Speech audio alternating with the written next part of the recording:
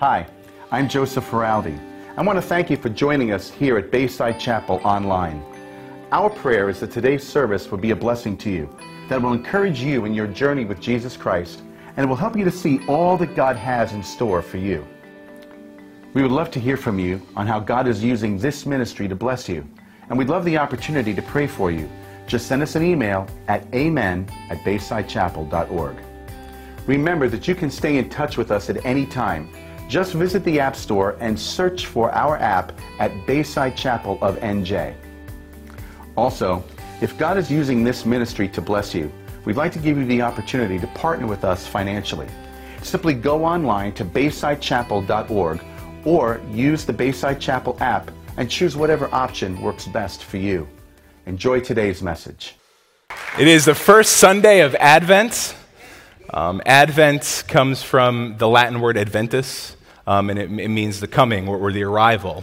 And so we've lit the first candle of our Advent wreath, and that's often referred to as the candle of hope. The candle of hope. It's the candle that reminds us how we look forward to celebrating the arrival, the coming of the Messiah. It's the one that God promised in the Old Testament, the one that Israel hoped for and anticipated for centuries. It's the living hope that we just spoke about, amen? Yes, amen. So I trust you all had a Thanksgiving filled with some good food, some gratitude for the many blessings that we have, both the visible, tangible blessings, and especially those unseen spiritual blessings that God has given to us in Christ. It's hard to believe that Thanksgiving has passed and it's now Christmas time already. Christmas season is in full swing. Has anybody started shopping yet? Most of us? All right, here's a real question. Has anybody finished shopping yet? A couple. All right, that's really impressive. Apparently, pet birds are a hot item this year. Yeah, I hear they're flying off the shelves. The groans and boos make me want to do it more. I say the greatest gift, Christmas gift, is a broken drum. You just can't beat it. Sorry, that's all I got. I always love to see what the must-have items are that sell year by year. You know, those items that are in high demand but very short supply. I was reading about some of these must-have items through the years, going back to the 60s. So as we look at that, maybe you received one as a kid, or maybe you remember buying any for your children. So in the 60s, we had things like the Easy Bake Oven, some Hot Wheels, and G.I. Joe. 70s came, and we had Lite-Brite, Star Wars figurines, and Atari. The OG right there, Atari. 80s came. We had Cabbage Patch Kids. We had the Nintendo and Transformers. 90s came about. We had Barbie Dreamhouse, Tickle Me Elmo, and Furby. And then in the 2000s, we saw the rise of all the various electronics and gaming systems like the iPod, the iPad, and all the various PlayStations and Xboxes. See, we talk about these great gifts that we have. But for a lot of us, these must-have gifts, these items that are really hard to find, they require some skill in getting them. It requires either a lot of waiting, maybe a bit of scheming, or just absolute total luck. But today, on our first Sunday of Advent, we're going to talk about the greatest Christmas gift that was ever given, the greatest Christmas gift anyone can ever receive. And getting this gift doesn't require any waiting, it doesn't demand any scheming, and it's not at all dependent upon luck. It was the very first Christmas gift, it remains the most expensive Christmas gift, and it's the greatest gift a person could receive. And though it's never in short supply, unfortunately, it does oftentimes seem to be in pretty low demand. And we learn about this first Christmas gift in one verse, in 24 short words that many of us can recall from memory, a verse that we wouldn't actually think is a Christmas verse. And that's John 3:16. John 3:16, "For God so loved the world that he gave his only Son, that whoever believes in him should not perish, but have eternal life." See, this verse is the gospel in a nutshell. It's the most popular verse in the entire Bible. Tim Tebow paints it on his face before games. Churches put it up in their billboards, and athletes tattoo it on themselves. And for good reason. It's been said that this single verse is to Scripture what the Mississippi River is to America, an entryway into the heartland. It's been called the alphabet of grace and the table of contents to the Christian hope, each of the 24 words, a safe deposit box of jewels. And it's the springboard from which we're launching into our new Advent series that we're calling The Gifts of Christmas.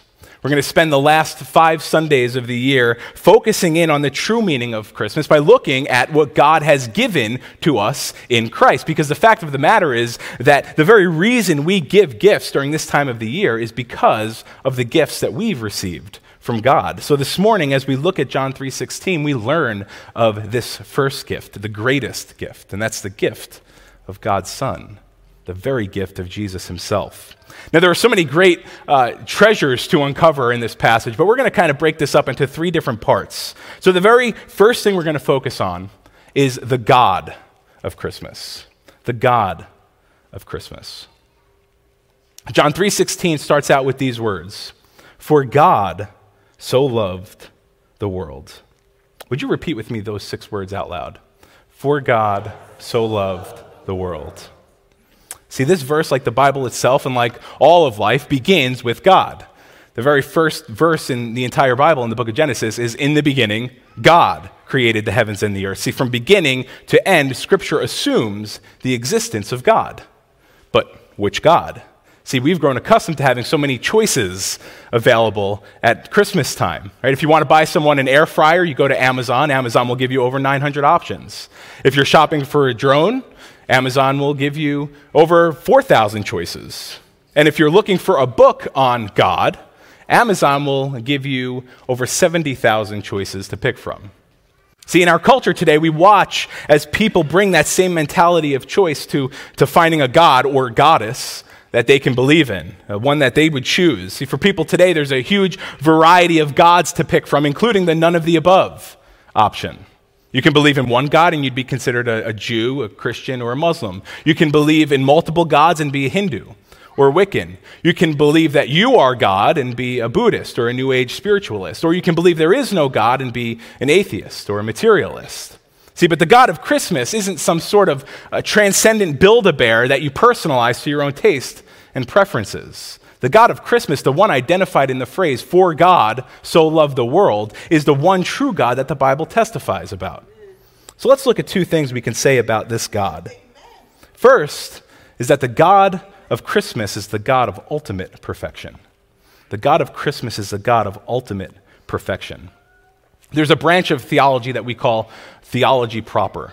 Now, theology proper is just a fancy way of saying the study of God and his attributes. So studying theology proper would answer questions like, who is God, what is God like, or for our purpose this morning, who is this God of Christmas? Now, there's a lot that can be said here. But let me just share just snippets of some of what I wrote in my ordination thesis on this topic. So it's just to give you an idea of who this God is that we're talking about if you're not sure. Okay, so God is the supreme being who created out of nothing everything that's in existence. He's one in being, yet he exists as 3 eternal and divine persons, Father, Son, and Holy Spirit. God is independent, meaning he's totally self-sufficient and he existed before all things and he alone is the source of life and breath for all humankind. God is immutable. That's a fancy word for unchanging, meaning God's unchanging. He's unchanging in his promises. He's unchanging in his purposes. He's unchanging in his character. He's unchanging in his nature. God is infinite, meaning he perfectly transcends all limitations of space. He perfectly transcends all limitations of time. He's omniscient. He knows perfectly himself, and he perfectly knows all things outside of himself, including the totality of our actions, our being, our thoughts, everything about us, and he knows all things future. He's omnipotent, meaning he has unlimited power to do whatever is consistent with his nature, as evidenced by his power in creation, his power in redemption, his power in providence. God is also all-wise. He created by his wisdom, he redeems by his wisdom, and he's the very source of wisdom. God is holy, meaning that he's completely separated from sin and devoted to his own honor. And God's holiness also demands that he punish sin. God is righteous, always acting in accordance with what is right, and he himself is the final standard of what is right. He is good, meaning he's the source of every good thing and the very standard of that which we would consider wholesome, virtuous, and beautiful. His goodness is evidenced by his mercy toward those in distress, his grace toward those who deserve only punishment, and his patience toward the unrighteous sinners for whom he delays punishment. See, this is the God of Christmas that I'm talking about. The God of Christmas is all of these things and so much more. He's the infinite God that our finite minds will never fully comprehend. He's the God of ultimate perfection, as we just saw, perfect in all of his infinite attributes. But the attribute that John 3:16 highlights, one that we didn't even mention yet, is that the God of Christmas is also the God of unlimited love. He's the God of unlimited love. 1 John tells us that God is love. He himself is love. He eternally gives of himself to others, and this self-giving finds clear expression in his relationship to fallen humanity. John 3:16, for God so loved the world. See, that God could be so perfect, so all-knowing, so powerful, and yet still choose to love us is an incredible thought. He isn't some distant, disinterested, unengaged being playing hide and seek with his creation. He's a personal God who knows intimately and perfectly everything there is to know about you, all of your being, all of your thoughts, all of your flaws, all of your failures, all of your quirks, all of your hopes and dreams, all of your hurt, all of your pain. He knows everything that can be known about you and me, and yet he still chooses to love us. Now, in the Greek language of the first century, there were several words that you would use to describe this kind of love. Well, the one used here, when it says God so loved, that comes from the Greek word that we would call agape love. So agape love, it speaks of a particular kind of love. It speaks of the love of the will, the kind of love that intentionally and consciously chooses to serve another. It's not a loose or fleeting love motivated by any kind of superficial appearance, any kind of emotional attraction, or any kind of sentimental relationship. It's not a love based on just good feelings. Instead, it's the kind of love that gives and doesn't require anything in return. See, it's completely unselfish, and it seeks the highest good for the benefit of the one being loved, no matter the cost. So that's the kind of agape love that God has for us. Now, maybe this sounds a bit routine for some of us here who've experienced this and continue to be on the receiving end of this kind of love from the Father. But maybe you're here listening to this, and you're thinking to yourself, there's no way God can love me like this. Ken, if you only knew the things I've said and done, if you only knew the people I've hurt, if you only knew the thoughts I had, God can't love me. Well, I would encourage you to look again at the verse. It says, for God so loved who? The world.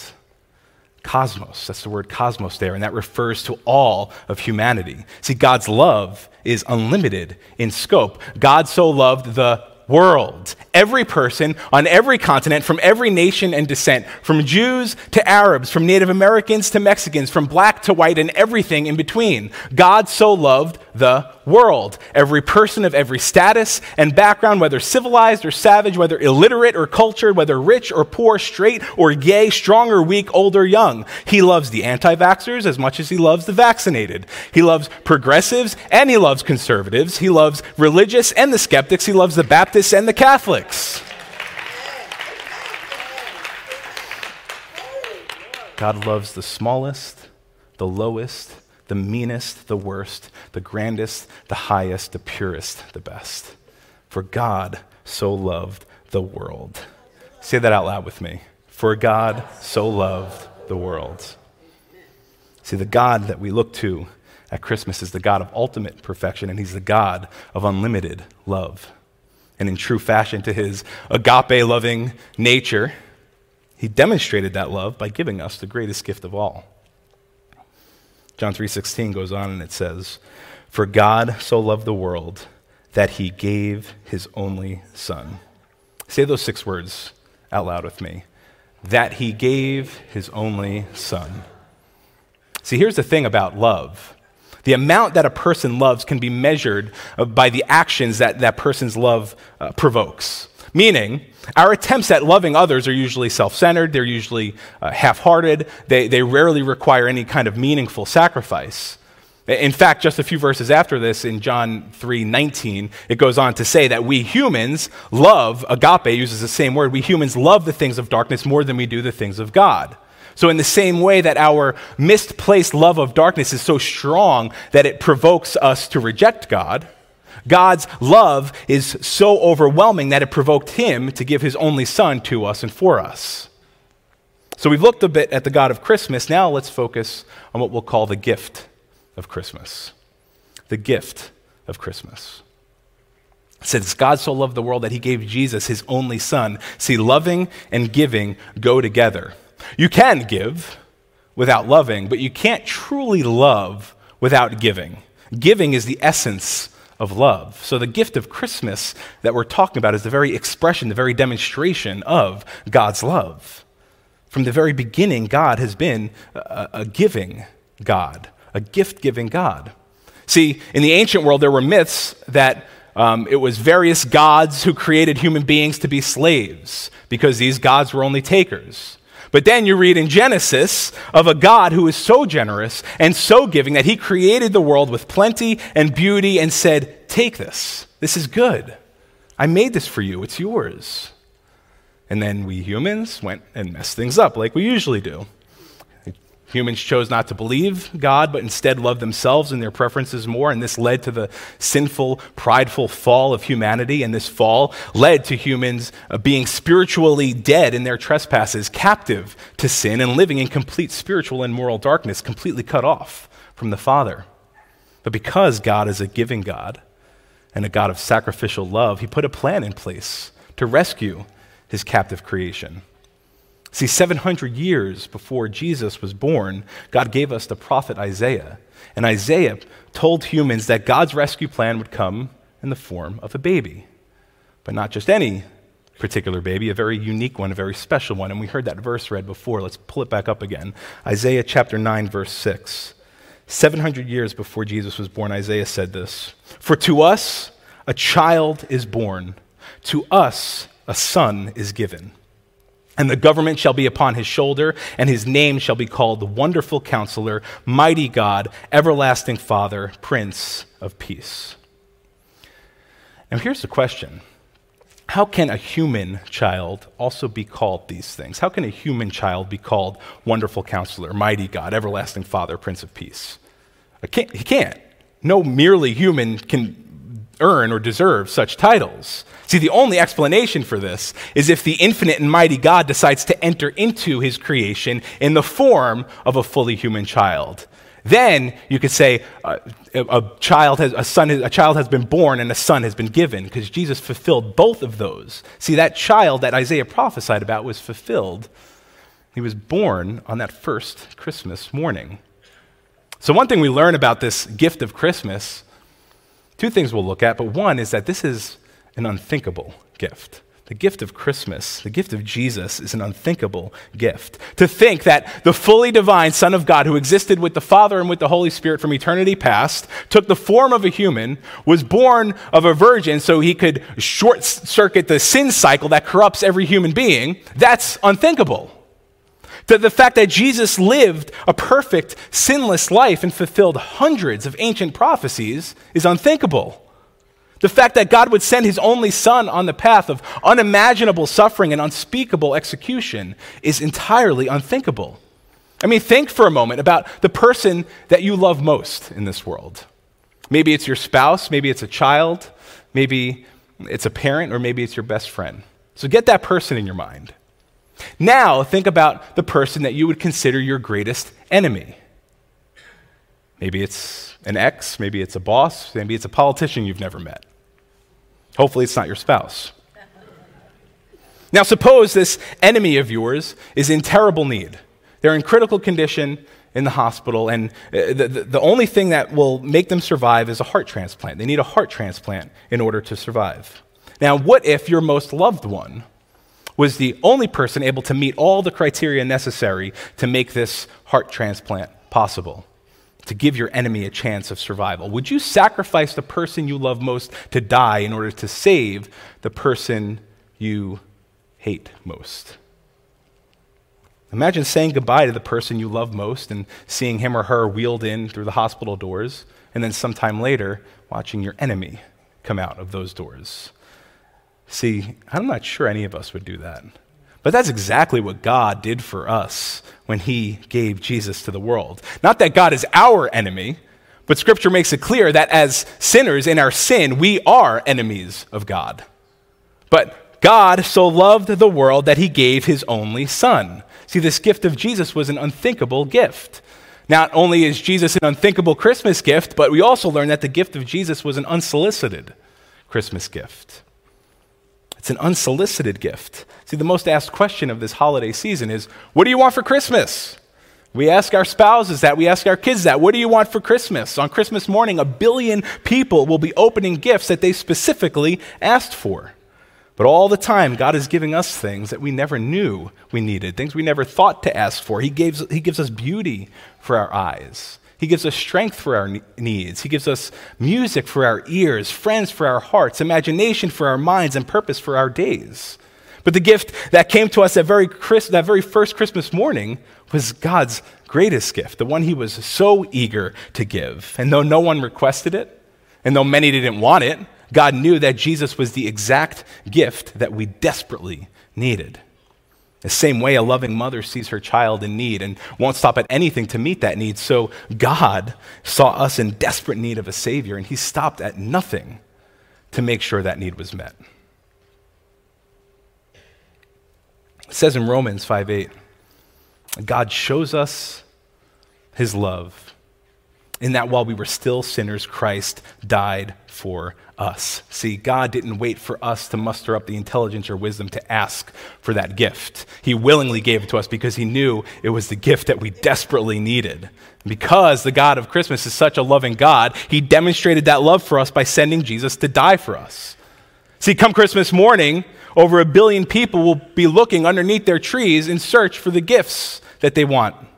But God placed the greatest Christmas gift, not under the tree, but on the tree, to die for us in our place. In return, he offers to us all the benefits of Jesus. See, God condemned his innocent son so he could acquit our guilty selves. The son was crowned with thorns so that we might be crowned with glory. He was stripped of his garments so we could be robed in righteousness. He was mocked so we might be honored. He was reviled so we might be blessed. He was numbered with the transgressors so we would be numbered among the redeemed. He went to the depths of humiliation so we might be lifted to the heights of glory. He suffered an awful separation from God that we would dwell eternally with God. Jesus is God's unthinkable, unsolicited gift to a world that rejected and rebelled against him. But that's the kind of incredibly loving God we have. For God so loved the world that he gave his only son. Would you say the first half of that verse out loud with me? For God so loved the world that he gave his only son. So as we look at this verse at John 3:16, we've learned about the God of Christmas who is motivated by love to send us Jesus, the gift of Christmas. Let's now turn our attention to the final part of the verse, and we'll call this the guarantee of Christmas.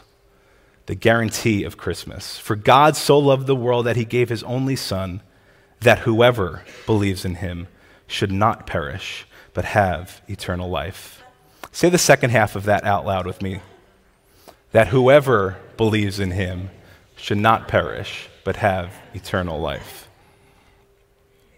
Do you see the guarantee in this verse?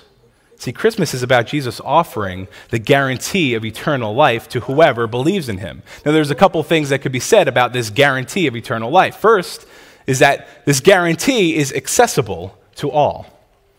It's accessible to all. Notice it says that whoever believes. Whoever. Emphasizing again the fact that just as God's love is unlimited in scope to all people everywhere, his guarantee of eternal life is also accessible to every person everywhere. Eternal life isn't out of reach even to the most vile, immoral people. The eternal life that Jesus made possible in his death and resurrection was for the whoever's. It was for everybody, including the abusive, including the child abusers, the murderers, the rapists, the prostitutes, the raging alcoholics, and the drug addicts. It's for everybody. That's what whoever means. In his book, 3:16, The Numbers of Hope, Max Lucado, I love the way he writes it about this one word, whoever. Listen to what he writes in his book. He says this: the word whoever unfurls John 3:16 as a banner for the ages. The word whoever unrolls the welcome mat of heaven to humanity. The word whoever invites the world to God. Jesus could have so easily narrowed the scope, but he used no qualifier. The pronoun is wonderfully indefinite. After all, who isn't a whoever?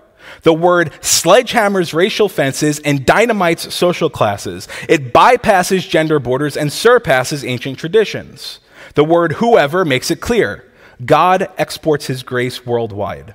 God's gospel has a whoever policy, and his whoever policy has a however benefit. God takes you however he finds you. No need to clean up or climb up, just look up. And this whoever policy also features a whenever clause. Whenever you hear God's voice, he welcomes your response. Request grace with your dying breath, and God hears your prayer. Whoever means whenever, and one more, whoever means wherever. Wherever you are, you're not too far to come home. And then he says this. He says, we lose much in life. Sobriety, solvency, and sanity. We lose jobs and chances, and we lose at love. We lose youth and its vigor, idealism and its dreams. We lose much, but we never lose our place on God's whoever list. No status too low, no hour too late, no place too far. However, whenever, wherever, whoever includes you. For God so loved the world that he gave his only Son, that whoever believes in him should not perish, but have eternal life. This guarantee of eternal life is accessible to all. Now here's the equally important but opposite side of this same coin. Though eternal life is accessible to all people everywhere, it's only acquired by those who believe. See, the only guarantee of eternal life is acquired through belief. The guarantee is acquired through belief. It's granted to whoever believes in Jesus. Now, the word here to believe means to trust in, to cling to, and to rely on. So who's the object of that belief here? Jesus. Jesus is the object of that belief. So to believe in Jesus means to trust in Jesus and the work he did on your behalf in his death and resurrection. To believe in Jesus means to cling to Jesus as your Savior from sin and as your leader for life. To believe in Jesus means to rely on him to save you and to give you eternal life, recognizing that there's nothing you could do in yourself to earn a place in God's kingdom. No amount of good works or religious rituals are going to save you. Only Jesus can. To believe in Jesus means to receive Jesus for who he is and for what he said he would do. See, this doesn't mean just knowing things about Jesus. Lots of people know things about God, know things about Jesus. That doesn't mean they believe in Jesus. The same way an unopened Christmas gift has no value or benefit to the recipient if it's left unopened, so does the guarantee of eternal life have no value or benefit for those who refuse to surrender their lives to Christ. Because the reality is, if you leave Jesus' gift to you unopened, if you don't unwrap it for yourself, you remain condemned and will perish for an eternity apart from God. Now, that's not a popular thing to say, but it's true. That's why the next couple verses in John 3 go on to say this: for God did not send his Son into the world to condemn the world, but in order that the world might be saved through him. Whoever believes in him is not condemned, but whoever does not believe is condemned already because he has not believed in the name of the only Son of God. So don't go through this Christmas season in unbelief. Instead, take hold of the greatest Christmas gift by trusting in Jesus. And the moment that you thrust yourself upon the person and work of Jesus, believing him to be for you and do for you what he said, the Holy Spirit gives you a new spiritual life and he unites you to Jesus. And in that instant, you're born again. In that instant is when you believe. In that instant, you're united with the Son of God and you get his life. You get a new spiritual life that transforms you in the here and now, and you get a spiritual life that guarantees that you'll spend that blissful, peaceful, and most joyous eternity with God in heaven and with one another. For God so loved the world that he gave his only Son, that whoever believes in him should not perish, but have eternal life. Would you say out loud with me that entire verse? For God so loved the world that he gave his only Son, that whoever believes in him should not perish, but have eternal life. There's a story told that up in a northern city many years ago on a Christmas Eve, there was a little boy, and the little boy was selling newspapers for pennies. He was homeless. It was a really cold day out. So the little boy goes up to a policeman and said to the policeman, "Sir, do you know where I can go to find a warm place? I'm so cold out in this weather." The policeman, who was a Christian, said, "Son, go right down that street there, and on that corner, stop at that big house. They've got a warm fire, they've got plenty of good food, and they've got a bed on the inside. Go there, and they'll let you in. But son, there's a password. Don't forget the password." The little boy asked, "Well, what's the password?" The policeman said, "When you knock on that door and they come to the door, you just simply say, John 3, verse 16. So the little boy went down to that big house. He knocked on the door. A man came to the door, and the little boy looked up. The little boy said to the man, John 3, verse 16. The man said, "Come on in, son." The little boy said, "I don't know what John 3, verse 16 means, but it sure can get a little boy a big house." Then the man said, "Son, are you cold?" He said, "Sir, I'm so cold that I'm shaking all over." He said, "Son, go over to that fireplace. There's a bunch of wood in that fire. You just stay in front of that fireplace until you get as warm as you want to be." The little boy went over. He took off his wet shoes. He took off his wet socks, and he put his little feet up and got just as warm as he wanted. And the little boy said, "I don't know what John 3, verse 16 means, but it sure will get a cold little boy warm." Then the man came over and said, "Son, are you hungry?" The little boy said, "Sir, I haven't had any food in days. I'm so hungry." He said, "Son, come in this next room." The little boy went into that next room, and there on a big table, it was filled with food, with turkey, vegetables, bread, cake, pie. He said, "Son, sit down and eat until your heart's content." So the little boy just sat there. He ate and ate and ate until he almost popped. The little boy said, "I don't know what John 3, verse 16 means, but it sure will fill up a hungry little boy." And the man said, "Son, looks to me like you could use a bath." The boy said, "Sir, I've been out on the street for days. I haven't had a bath in a long time." The man told the little boy to follow him. They went upstairs, and there was one of those big, old-timey bathtubs with those fancy feet. The man drew a big hot tub of water, and he said, "Son, here's some perfume soap. It will make a lot of suds. You just get in there and just soap yourself up and get as clean as you want to get." And the little boy did. And he got out. He wrapped himself in one of those big, luxurious towels. And he said, "I don't know what John 3, verse 16 means, but it sure can get a dirty boy clean." And the man said, "Son, are you tired?" He said, "Yes, sir, I haven't slept in days." The man said, "Son, put on these pajamas and go in that bedroom right there. You'll find a big old bed. It's got a big mattress, some fresh sheets, and it's got a big quilt. Sleep just as long as you want to sleep." So sometime the next morning, the little boy woke up and said, "I don't know what John 3, verse 16 means, but it sure will give rest to a weary and tired little boy." The man came, and the little boy asked, "Sir, what does John 3, verse 16 mean?"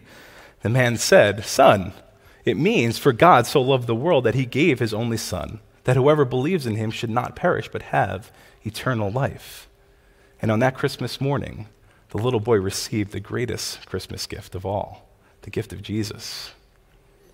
See, the purpose of Christmas is the gospel of Jesus. And maybe there's someone today here who's on the outside, and you need to get into that big little house, into that big house. John 3:16 is your way in. Maybe you're here and you have a cold heart that needs to get warmed. John 3:16 will warm your heart. Maybe you're here and you're hungry in the depths of your soul. John 3:16 will fill your soul. Maybe you're dirty because of your sin and you need to get clean. John 3:16 will wash you and cleanse you to the purest. And maybe you're weary from life and tired of running from God. John 3:16 will give you rest for your weary soul. This is, after all, the whole meaning of Christmas. What John 3:16 teaches us is that the purpose of Christmas is the gospel of Jesus. Gospel simply means good news. And John 3:16 is the good news of Christmas in a nutshell. For God so loved the world that he gave his only Son, that whoever believes in him should not perish, but have eternal life. Do you see the gospel there? Have you received for yourself the truth of this gospel? The God of Christmas demonstrated his love by giving us the greatest gift of Christmas so that you and I can receive the guarantee of Christmas. Have you opened yourself to this loving God? Do you understand just how much he loves you? Let's watch this video.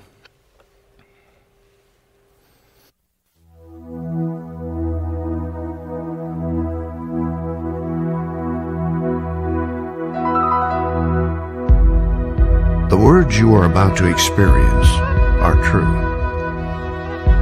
They will change your life if you let them. For they come from the very heart of God. He loves you, and he is the Father you have been looking for all your life. This is his love letter to you.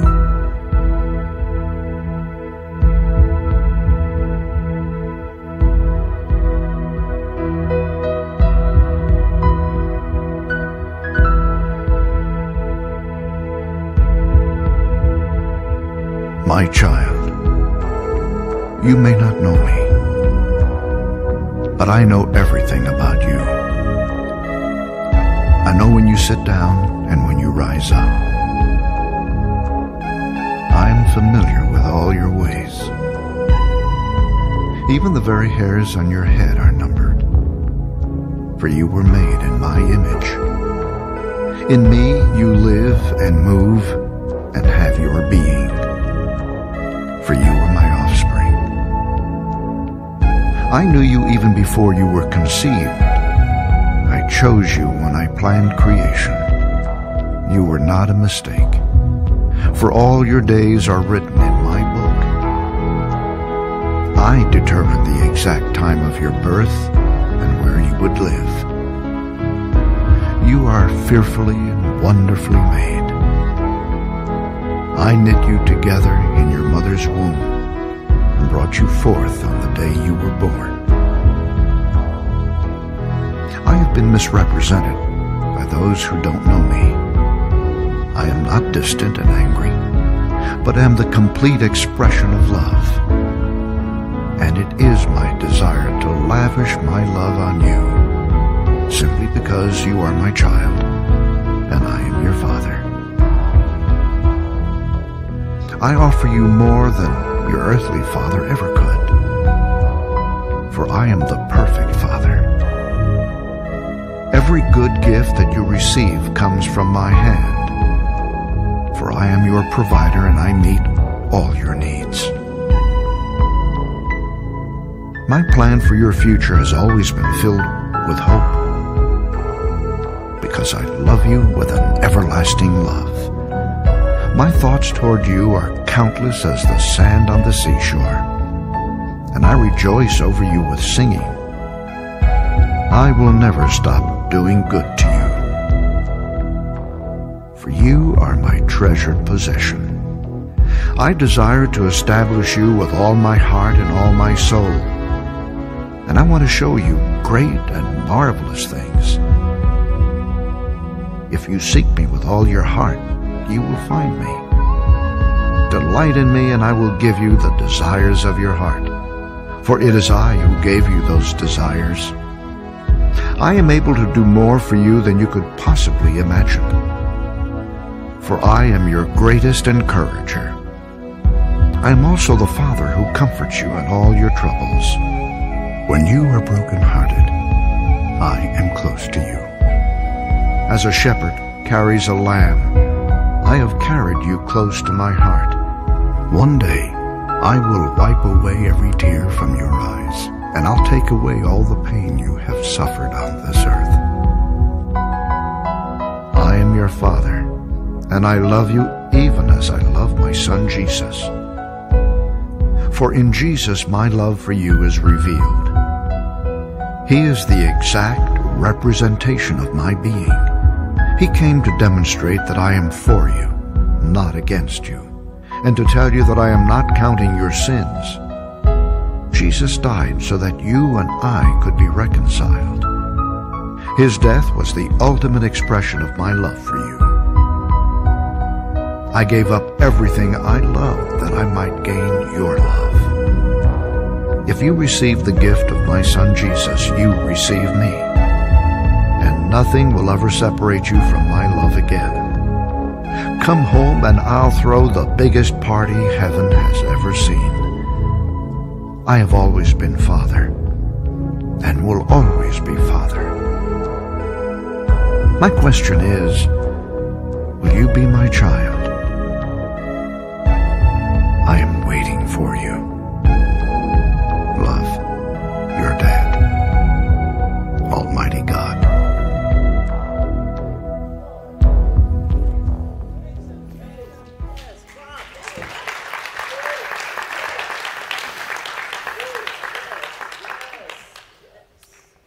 Would you bow your heads with me as we enter into an attitude of prayer? If you've never unwrapped this gift for yourself, if you've never taken hold of the guarantee of eternal life, I encourage you to do that this morning. Pray in your heart along with me. Simply saying, Lord Jesus, I believe that you died for me so that I can truly live forever as a much-loved child of the Father. I confess with all that I am that you are the Lord of my life. And I believe with all of my heart that you, Jesus, were raised from the dead. I receive your forgiveness for all my sin, and I receive your life for my life. Thank you for making the way so that your Father can become my Father.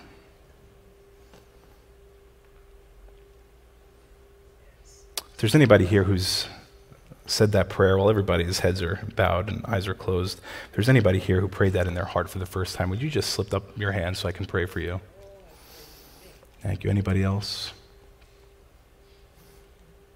Thank you. Thank you. Lord, we thank you for those who made a decision to follow you this very day. We thank you for our great Savior, that we get the privilege to enter into relationship with the very same Jesus we read about in your word, the one prophesied of old, the one born in that manger in Bethlehem 2,000 years ago, and the one who lived to die for us so that we could share an eternal life together. Lord, I pray that you'd help us to push aside all the distractions and noise of this season. We get so busy with life and family and so much doing, Lord, that we just forget to stop and meditate on exactly what it is that this season is truly about, because the world is not going to remind us. God, may we enter into this season with a new appreciation for everything that is ours in Christ. We pray these things in Jesus' name. All God's people said, amen.